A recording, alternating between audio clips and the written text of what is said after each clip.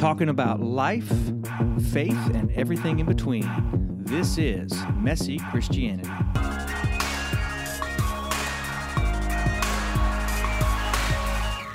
And we are back with Messy Christianity. Brent, Kevin, good afternoon-ish. Good day, good evening, and good night. It's almost afternoon. Hey, today's topic, how do we know God's will? Topic we've talked about before, I guess in multiple different ways, but it's really a question that's always on our mind, at least a lot of people's mind, especially for the younger folk who are 18, 20, even 16. I know my son Josh is 17, and he's asking that question, at least to a degree. When you're graduating high school, you got to start trying to figure some stuff out. Do you remember those days, graduating, and the pressure of feeling like you had to know the answers to the universe at that moment? That was a tough time. Good news, kids. You really don't have to know everything. But a little bit's good. And you probably won't even know everything when you're our age at 45-ish. No. Well, y'all are almost 50, but... I'm over 50. I'm not. And you don't learn everything when you get 50. So. No, you don't. And, I think you just realize that you don't have to know everything. Yeah, right. And you just kind of resign yourself to the fact that a little bit of ambiguity is good. Yeah. But God is not a God who wants to remain a mystery. We know that in His Word. He wants to make Himself clearly known to us. But the question is, how do we know what He wants?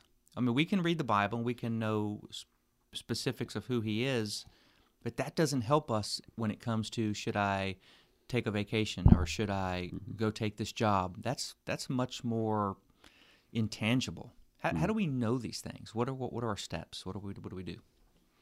Well, one of the things that we pray for on a regular basis is that I encourage people to pray for is the peace of God, the shalom of God, the peace that passes understanding. And then if we're passionately pursuing Jesus and asking asking God questions, I think that allows us a step toward being able to answer that question in an intelligent and a Christ-centric perspective. Why do we want to know God's will? And how do I even know if I'm pursuing God's will? That's almost a starting point. Because it's the intentionality behind it. Is it even a choice that I'm making? Am I thinking about? And is the only time that I'm thinking about it after something negative is happening and I'm trying to fix whatever it was that was negative or didn't go right in my life, and I'm trying to tweak it, now I'm pursuing God, in which He answers us in those times. Thank you, Jesus, He does that. But it's not to that exclusion. It truly is living a lifestyle of passionately pursuing and asking and chasing after Him, through which we start to feel that peace. And peace for me is not something that Jeff spoke about yesterday in the sermon about feelings and thinking. I don't want it to come across that it's a feelings-based perspective that we're trying to answer. I've got peace because I feel good in the moment. That's not what shalom is. That's not the peace that passes understanding. It's that contentment because I've reviewed the Scripture and I know the Scripture and I've meditated on God's Word, and that becomes an outpouring of who I am. And as I'm walking in this holiness and this pursuit of Him, I get that peace that in this situation, something's not right, and so I don't do it. Or this is right. This is peace. That's a watered down version of what I'm trying to say anyway. Yeah, and I think that we have to come to the realization that God is at work, and He is building His people. So if I know Jesus, I have to recognize the fact that I'm not complete yet, and part of Him completing me, which will last a lifetime, is Him moving me step by step through life. So knowing His will for my life is a huge question, probably too big to ask. Knowing my next step, or knowing His will for my next step, is the better question. And something you mentioned a minute ago that I had not even thought about is the motive behind wanting to know His will. Is the motive that I just want to know so that I don't have to be unclear anymore? Or is it I want to know so I can please God? That's a big difference. It is. Because one is self-centered and the other one is the glory of God-centered. And obviously, we would want to be where, okay, I want to do what, because if He shows you His will, would we do it? That's the thing that I've asked people before. I said, okay, you want to know God's will, but have you said yes already? Or are you waiting to know what it is before you give him an answer? Because if that's the case, why would he give you his will if he knows you're going to say no anyways? Why would he do that? Yeah, the question was, how do I know the will of God? I think that was the original question. Yeah, basically. So, and I think you're starting to hit there, but I'm about to go old school on us here. Old school. We need but a sound effect. Old school. That would be awesome. Yeah. Typically, when we're SKOOL. asking that question, we're asking, God, do you want me to marry this person? God, do you want me to go to this college or this college? Do you want me to go this career or change jobs or stay in this? We're asking, specific questions. Typically, is what people mean when they ask that question. The deeper underlying of that would be, are we doing the things to prepare ourselves for hearing what that answer is? So, are we at a place where we're emptied enough to receive any answer, whatever the answer is? And are we doing the things that we already know are in the will of God? Or this is the old school part. Are we doing the things? How is our life? How is our sin life? Are we living in a habitual type of sin situation where God's going, what my will is for, let's work on this part of you. Why don't you just do what I've already told you? Right? Yeah. I mean, so why it's do you need new information? And it's not like you say, God's not mysterious. He's not trying to hold something back. But somebody may be asking, God, do you want me to marry this person? And God's actually looking at it, going, I want to work on your character. Yeah. It may be this person, but you're not ready. I mean, so I don't know. I just those are the kind of things. They're not really how to know the will of God, but they are the things like, how do I prepare myself to know the will of God? And that sounds like a long play, and I guess it kind of is, but it's really so essential. Because I know you guys have had this too. I've had so many people in my office, I would say teenagers, but adults as well, who've come in and said, I'm really struggling with what God wants me to do in this type of situation. And just to be honest, sometimes it's the person that's coming in has been somebody that hasn't been around the church doors for a month. Yeah. And that sounds brutal, but my first thing is put yourself around God's people. How's your time? Are you in the Word? Are you spending time in the Word of God? Because He's laid out a lot of this stuff already. Yeah, I want you to answer the question. Yeah, I want you to answer the question. I need to be asking of God. Right. Yeah. And so this is the old school part, but you put yourself in the place to hear God's will when you put yourself in the place to hear God's will. So, we live in such a microwave thing where we want to just know what we know. We want to know right now. God, just tell me. And God's saying, no, I want to work on you. I want to work on some other stuff. And have you noticed how we despise the struggle? We don't want to struggle. We don't want to wrestle. We want to know now. Yeah. And we want to jump through the pain. And the reality is we don't grow in the happy weather. We grow in the pain. That's just I hate that. Yeah. But that's just the way it is. We learn more from struggle. Yeah, and two, we think we have it all figured out. So how many times in our lives, our personal lives, have we thought we knew, and then it was the complete and total wrong path, and God just said, no, let's go over here. And I may have struggled to get over there because I'm like, no, I'm supposed to go over here. And do you think God leads us to dead ends sometimes just so we can experience that branch of the I don't know, lead maybe, allow maybe, but... And balancing the difference between testing, God gives us tests. We're not tempted by God, but He does present tests, which develop perseverance, character, hope, these type of things. As we're talking, one of the verses I've been sharing with a few teenagers lately came back to my mind. So I want to share this really quick because I think this ties in with grasping the will of God, because as both of you were saying, our focus tends to be, what is the will of God in a specific situation? And we do not have the correct foundation, because I think it's a both and. It starts with the correct foundation of the will of God, and then through that, we can determine and help determine the correct will of God for a specific situation. And here's a foundational aspect that I'm talking about.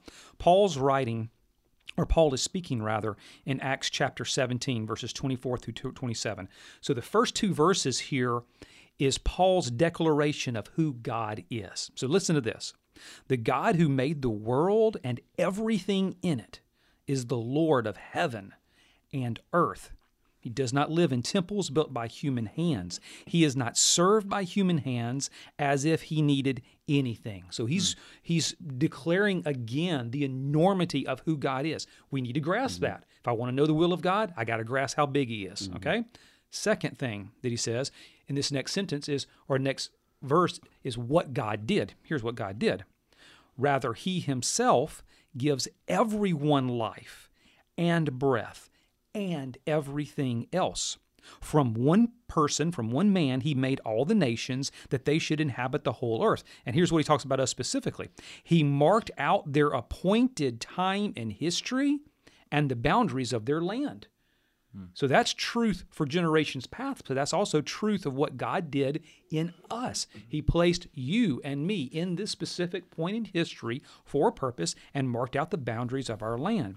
Now, the why, and this is the foundational part that I think we can grasp when grasping the will of God. This is why he did it. Paul said, God did this so that they, being us, would seek him. Seek him. And perhaps reach out for him. How beautiful is that?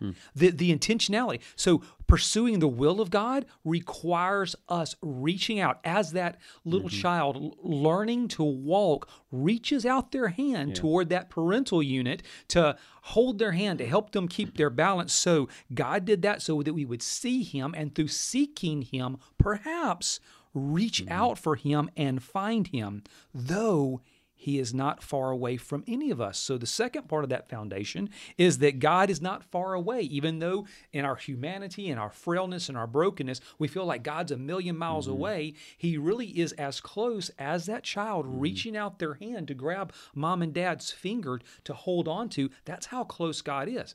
But to discover his will is that foundation that we need to be walking hand in hand. Our little hand wrapped around his big finger. And if we are living that type of lifestyle, then answering the questions or trying to figure out the questions of God's will in a specific situation doesn't miraculously happen, but it's a whole lot easier. It's a whole lot easier to wrestle with that than not having that foundation of grasping his finger to begin with. I think when you grasp that hand, you've made it to a moment in life where you kind of are humbling yourself and going, I thought I had this figured out, but you know what? I'm going to reach out for the hand of God. It's like you kind of come to that place where you're like, I need my daddy at this point, which is a good place. And if we live that type of lifestyle, then the struggles of life and answering those questions, one, are not as difficult, but they're easier to answer, easier to grasp, and easier to take to the throne. Yeah. You know, and you start pursuing God's will in a specific situation. Well, if you've got a firm foundation of who you are in Christ Jesus as a Christ follower, then the avenue and the peace of God that we were talking about earlier, it's a little bit easier to gravitate toward that and pursue that and be able to answer those questions. Still may not be a definitive, I go to this college or this college, but the peace that is bound in that, it's like, you know, I'm not as worried about the answer as I would have been if I didn't have that firm foundation. I still need to know it, and I still need to figure this out. But the peace of God's got this, It's going to be okay. It's going to be a little bit easier to maintain that and live that lifestyle. Yep. So for somebody struggling with, how do I know God's will or in this situation, or, you know, I just want to know what his will is for the next year, you know, whatever. And depending on the age, it'll be a different kind of question. I would say to start with the question of, for that person, do I believe God is good? Yes. That's because knowing the character of God will determine how much we trust what we hear. Right. Because if we fundamentally believe God is not good, which is not what the Scripture says, it's totally the opposite, then we're going to be listening with a skeptical ear. Right. And we have to be able to believe that he, like you mentioned, he's our Father. He is a Father who is a good God. He is faithful. He is just. He is kind. You know, all of these things. And the second question is, what do I already know? What's obvious now that I'm not already doing? You know, I don't think God is going to jump ahead of what you already know. I think that obedience in the little things is the beginning point. Then the question of, what are my motives? Why do I want to know this? Why do I care what God thinks? Do I just want him to answer the question so I don't have to wrestle anymore? Or do I really want to do what's pleasing to him? And then, how am I seeking? How am I asking these questions? Well, we know that the Word is the starting point. We tend to want humans to answer the God questions for us. We don't want to have to be still and know that He is God. We want to go to the preacher, or we want to go to the counselor, or we want to go to the guru and say, answer these questions for me. That way I can jump ahead of the line. And Right. God doesn't work that way. I mean, he hopefully the people that are being asked are wise enough to say, what kind of searching have you already done?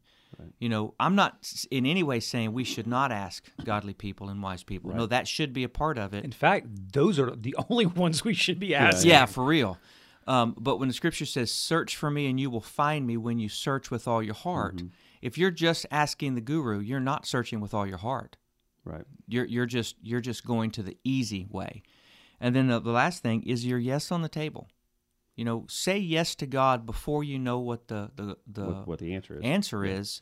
And if you'll do that, you will genuinely be in a position to hear from God what He wants from you. And we have to assume that, you know, I always go back to this in my ministry. I've said this multiple times because I believe it's the case. If we perceive that God is just out to make our lives miserable, that skews the equation right off the bat.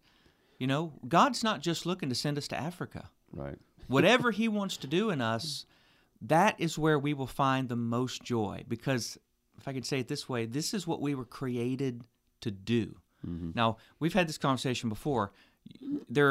You are created to be, and you're created to do. Is that kind of the terminology? Yeah. And can you expound upon that a little bit? Sure. I think when I ask people the question, who have you been created to be? The majority of times I receive an answer of what they've been created to do. Not created, but called. So who are you called? Who have you been created to be, and what have you been called to do?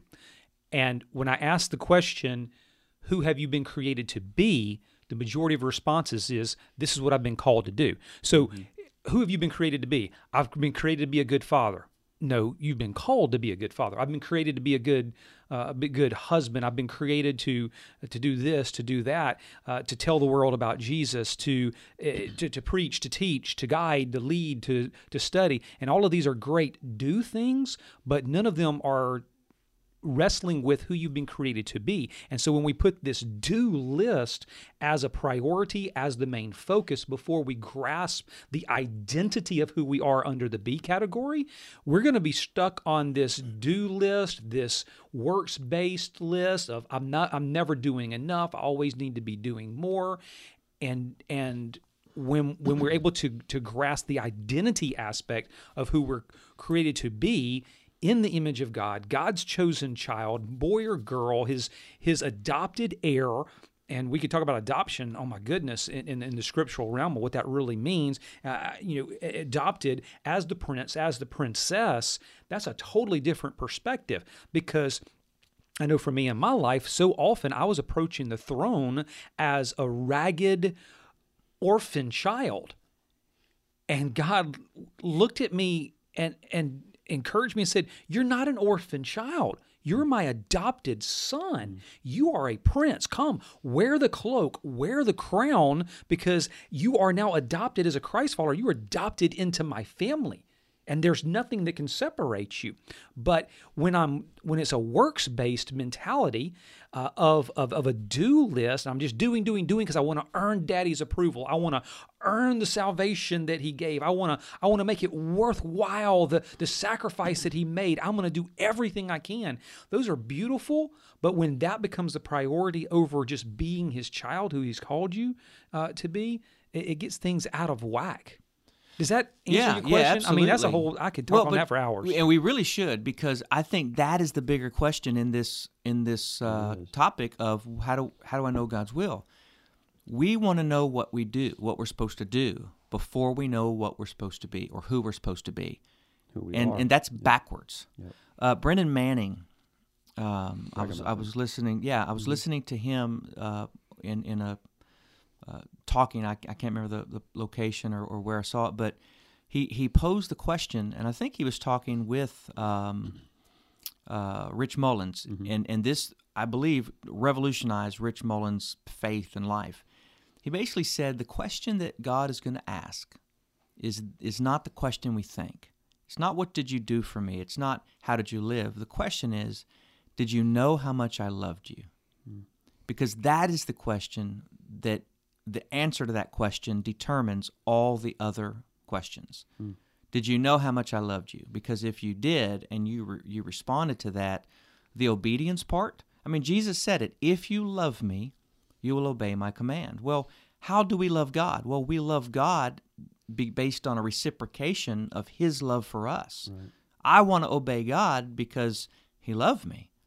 I mean, there's no greater love. Why would I want to disobey someone who's loved me exponentially more than I can even put into words? So it's a much more deeper conversation. It's a deeper question. Who has God created me to be? So I think that is the question of the day. You know, you think a lot of the things we do in life, a lot of things we do, the do part of it, they're based upon. This may take down another road, but we love rabbit trails. But they're based upon a heart issue that we have. Like, so in other words, somebody may really pursue a very high paying profession because they are trying to compensate for something in the past where they felt like they weren't worthy. Or we see somebody who wants to become the best parent they can possibly be because their childhood was so bad. They're you know, so it's a compensation, and that's a lot of the do that we have. It's not based upon a God. And so as we pull back and go, who am I? Who am I really in the eyes of God? That does change the lens completely. And so the person that says, "Hey, I want to be a caregiver because nobody's ever cared for me," that's a pure motivation that a lot of people have. A lot of people are in caregiving professions because of neglect that they've had in their past. But they could be in the wrong field altogether if they really knew who their identity was in Christ. And so that's another whole rabbit, I realize. But man, that's the heart of that. So what would be tweaked inside your mind if you were to stand in front of a mirror and figuratively see a crown and a robe upon you, and realize in that moment that you truly are a prince or a princess adopted? How does that empower you? Right. Because if we do ministry, if we live life, and I've done it for years, of proving it and working harder on the do list, it messes everything up. And think about how the evil one operates. Oh my goodness. There is almost like a veil that you can't see through, this dark tapestry separating the be from the do. And the evil one is fine and okay with you doing when you have no idea of the B side, because your doing is working yourself to death. You're never satisfied. You're never content. It's never enough. But if you're able to lift up that veil, walk through that veil and see the B side of who you are, who you've been created to be in the identity of Christ, in the eyes of God himself, then you walk into the wholeness and fullness of who you are. And hell itself starts to shake and tremble because of the power that is released in the name of Jesus into the world. It's earth-shattering. And now you think about the prince and the princess who's going into battle knowing in the spiritual realm that they've already won, that their king is the King of the Kings, the Lord of Lords, and that's their daddy. Right. Their big brother is Jesus, who's riding the white horses and leading the charge, and we get to participate with him. The empowerment in the spiritual realm of things, oh my word, it explodes. Yeah. It's incredible. But do you find that most people aren't living in that reality? Absolutely. They're living with their eyes essentially looking at what's right before them. And you know, when the scripture says, lift up your eyes, I think that's what he's talking about, saying, look, you can't ignore the fact that you are in a world that is temporary, that is laced with troubles and trials and tribulations and joys and sorrows and all those things. But we really do have a citizenship in heaven. It's a different way to live. You lift up your eyes, and even though you see what's in front of you, you're seeing past it. It's like when you're driving. You're not just looking right in front of you. You're looking at the long vision of, okay, what's down the road? At least you should be looking at that. And that's what we're called to do. We're supposed to be looking up towards the heavens, and that's where hope plays a part. Hope is not, I hope one day, maybe, possibly. It's this expectation of a promise that is yet to be fulfilled, something that is guaranteed to come. And that goes back to the nature of God. If you don't believe God is good, Right. you don't have hope, or you have a wavering hope. Being able to see beyond just what's now is critical. And I think that's what you're talking about to a degree, anyways, that you're speaking of living with a different mindset. It's a different vision. It's literally in the spiritual realm, the spiritual scales off our eyes are falling off. The way in the reality scale, in the reality of the world, the way Paul's eyes scales fell off his eyes, that can happen to us in the spiritual realm. And that's the essence of it. When I grasp who I am in Jesus, because I just think about the way that we talk about Christianity as a whole and leading people to the cross, leading people to Jesus. It's the truth of what Jesus did. It's the truth of salvation. It's the truth of giving my heart and my life to Him. And I'm a new creation. I'm a new creature. I'm not the same as I was yesterday. My passions are different. My wiring is finally alive in the things that are in tune with God. But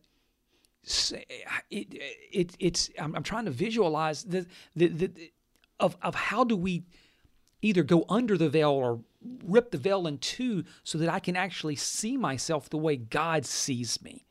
And I think maybe that's even part of the prayer, as we're asking, what is it, the God? What is your will for my life?